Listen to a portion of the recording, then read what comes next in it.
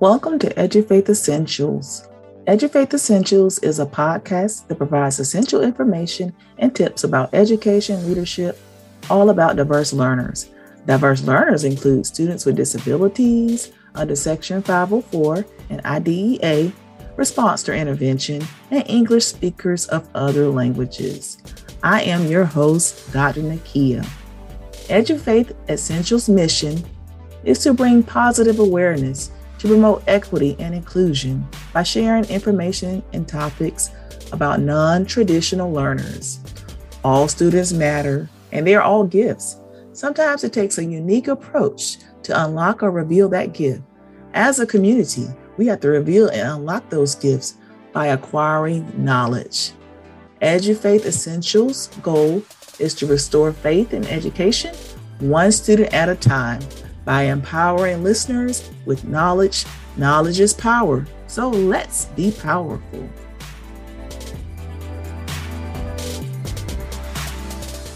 So I'd like to start this segment off with a little EduFaith inspiration. If you're looking for a good TV series to binge watch this summer or just to binge watch at any time, I highly recommend this show called Born This Way. Born This Way is an American reality television series on A&E TV. It features the lives of 7 adults with Down syndrome who reside in Southern California. It is inspirational and it sends a powerful message to society through the lens of an individual with a disability. Born This Way is now in its 4th season, and it navigates the lives as the 7 participants or 7 stars work hard to achieve goals and overcome their life obstacles.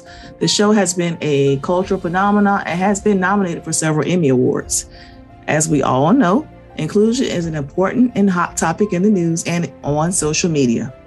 The show and the cast are bringing that message that needs to be seen and told into millions of homes worldwide regarding the message of inclusion and accepting all persons despite of their differences. The show is, like I said, on A&E TV, and check it out. It's called Born This Way.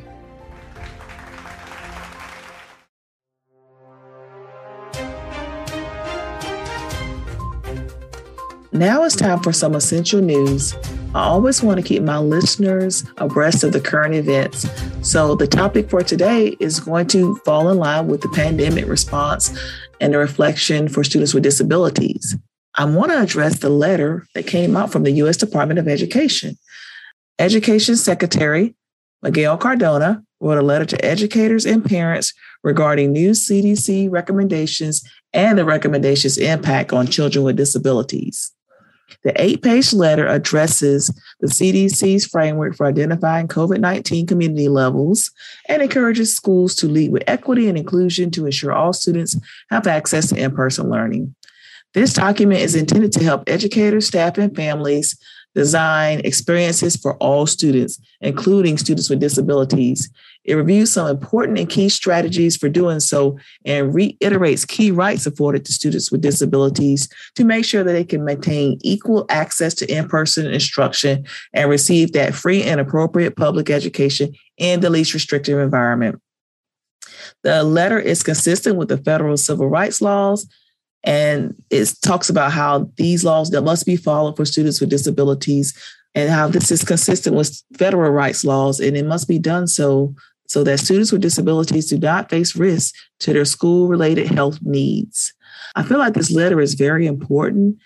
The letter is dated March 24, 2022, letter to educators and parents regarding new CDC recommendations and their impact on students with disabilities. Some highlights from the letter includes leveraging the IEP or Section 504 process to ensure students' protections are in place to protect in-person learning.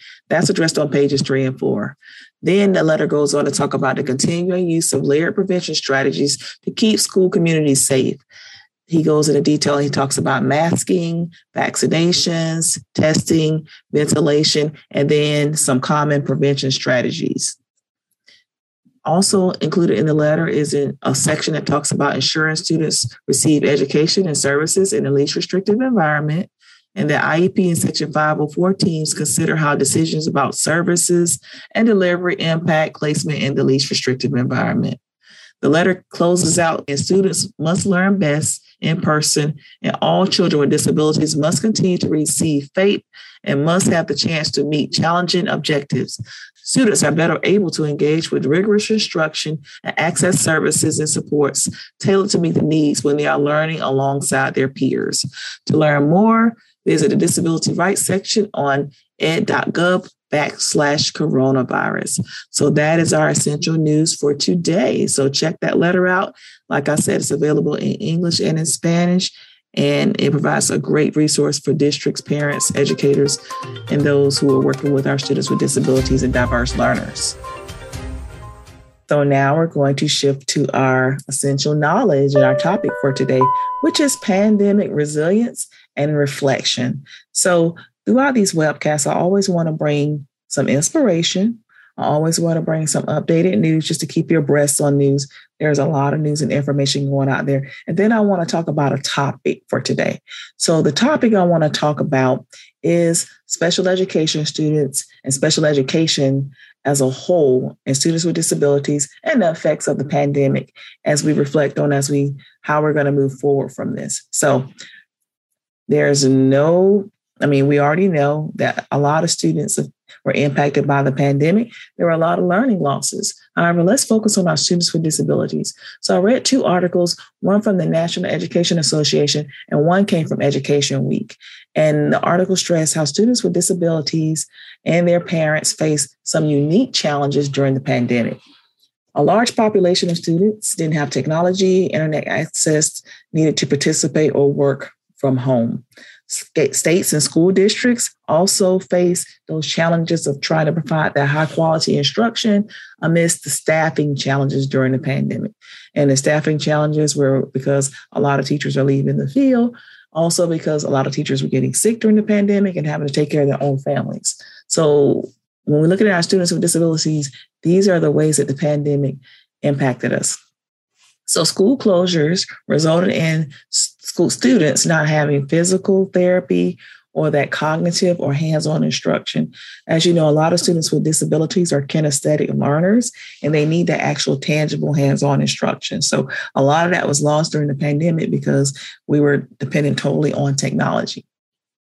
Online learning platforms proved insufficient to ensure accessibility for a wide range of students. Like I say, your low incident students, your more autistic students, those students who need those tangible outcomes and tangible kinesthetic experiences. That actually led to students with disabilities facing a steeper learning loss and reporting in high absenteeism, a study found during the pandemic. So when we look a little bit further and dig a little bit further, let's look at the facts. So schools with students of color in disadvantaged areas, such as high poverty areas, these areas were disproportionately impacted with learning losses. So 2 out of 5 schools had alternative options for students. 2 out of 5. So out of 5 schools, only 2 had alternative options for our students with disabilities. 1 out of 5 classroom teachers felt prepared, especially in the high incidence classrooms, and they felt like they had no opportunities for collaboration. So they were on an island by themselves, trying to work with the low incidence students and trying to figure out things in the pandemic as a silo. So 1 out of 5 teachers actually felt that.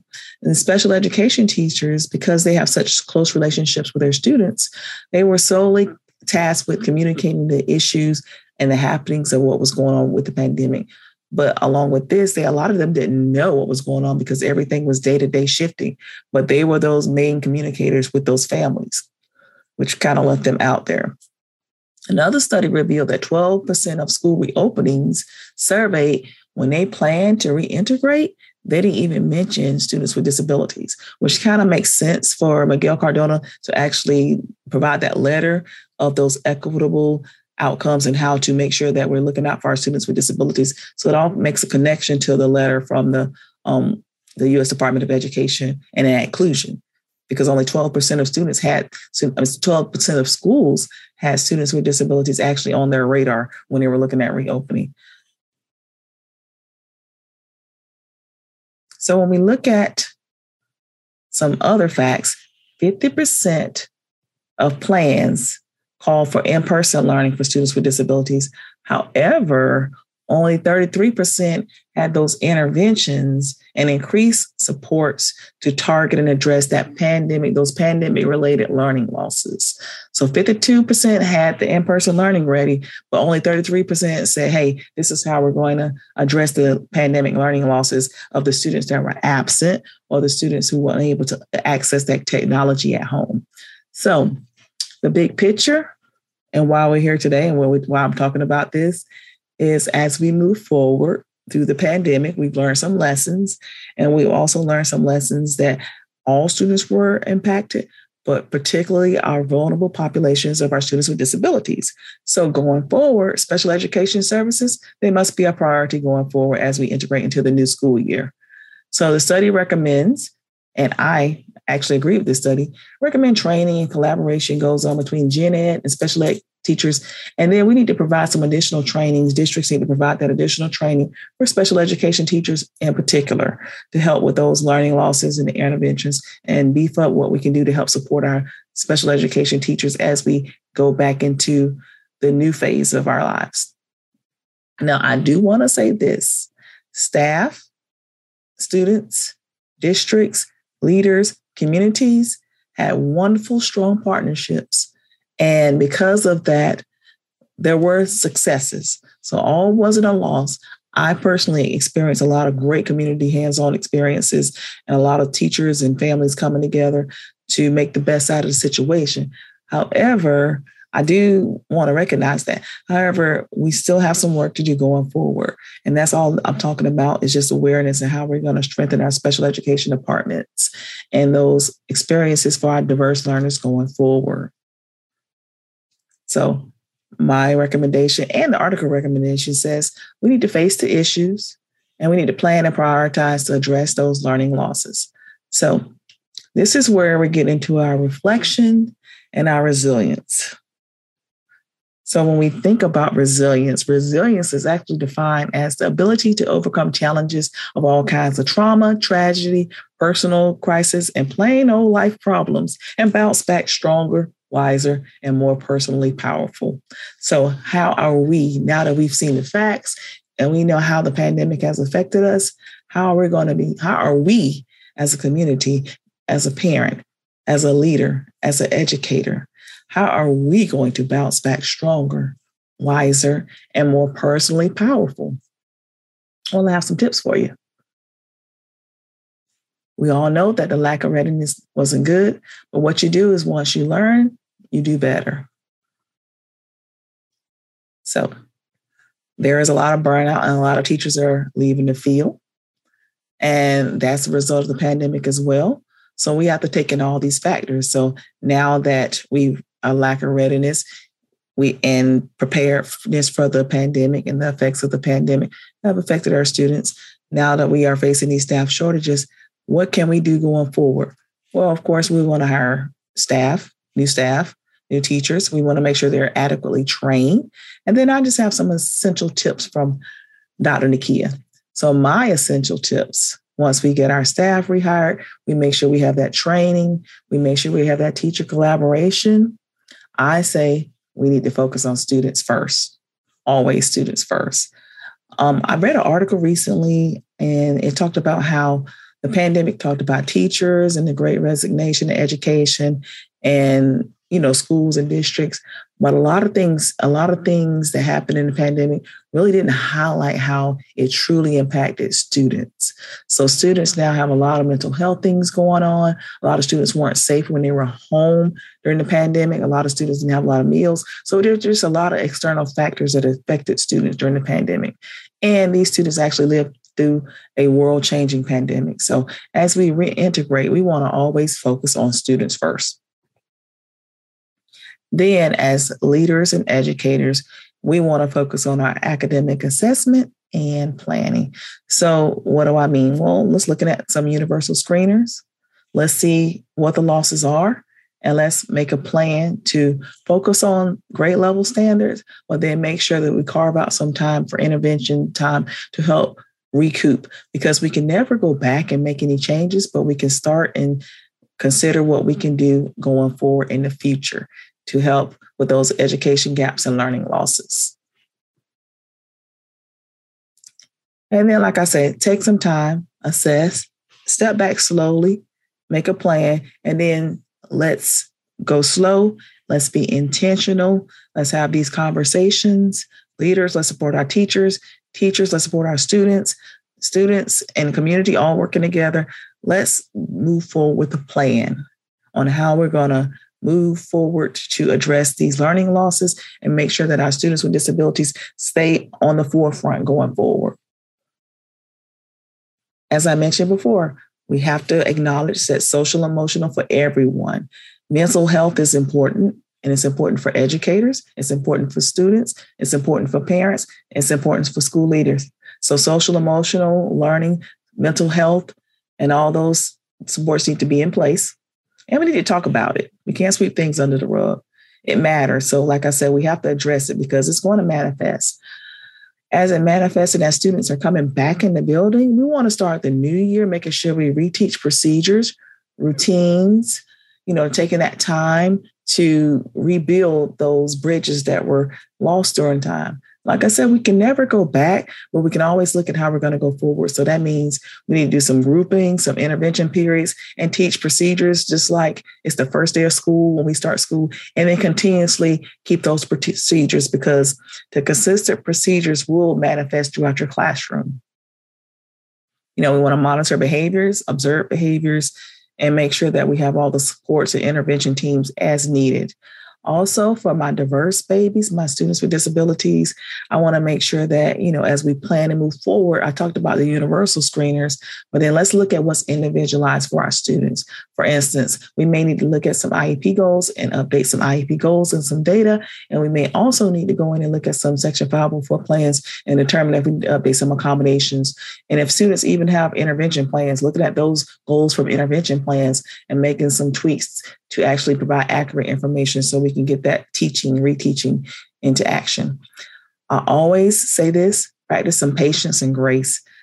This has been rough for everyone. So as we go through, have patience with yourself, have patience with others, and have grace. So we cannot correct the damage and deficits, but one thing we can do is take it one step at a time, stay the course, and do what we can. That is patience. Grace, we're going to allow grace with certain situations, not all situations. So that means our leaders have to have some grace with our teachers. Our teachers have to have some grace with our students as we rebuild those gaps. It's going to be a team effort and working together. But if you're working together consciously for one common goal, I think that will really, really, be beneficial as we move into post-pandemic learning. So at this time, I've been talking about resiliency and how resiliency actually helps you bounce back. So what I want to do is I want to read a little chapter from my book. I have some books out, and one of my books is titled Essential Tips for Special Education Leaders. And this book is on Amazon. And here's the little cover of it. You can get it on Amazon. But in chapter 6, I talked about leadership and how leaders have to often go with the flow. So I'm going to read you a little excerpt from my book. And I hope you enjoy it and maybe pick up a copy. I've been an educator for over 20 years, and one thing I can honestly attest to is the lack of dull moments. We all have stories and experiences that we cannot make up in education. Working with humans, especially children, can bring unpredictable surprises. Human behavior is one of those strange things studied for years, and there are many theories, but no real answers to why we as humans do the things that we do. With that said, I would give you 4 suggestions based on what I've learned through my leadership experiences. Embrace changes, expect surprises, go with the flow, and don't stress the small things. So I'm going to skip through a couple of things because in the book, I then go into talking about a situation when I was a school leader for a day when I was a teacher, and how I thought things were going to go one way and they went totally left. And what I did was I actually didn't sweat the small stuff. I was resilient and I bounced back. So let me read you a little something about resiliency. Resiliency, purpose, and perseverance will take you farther in leadership. I would say in leadership, as a teacher, as a person. It would also be a better use of your time. Focus on the big picture of what you're trying to accomplish than the particulars. Often you will be faced with difficult situations, and we must make informed, decisive decisions and move forward. With that said, you don't have time to sweat the small things or get bogged down with setbacks. You must be flexible and bounce back. Resilient leaders, and I'm just going to add resilient individuals, bounce back and they spring forward.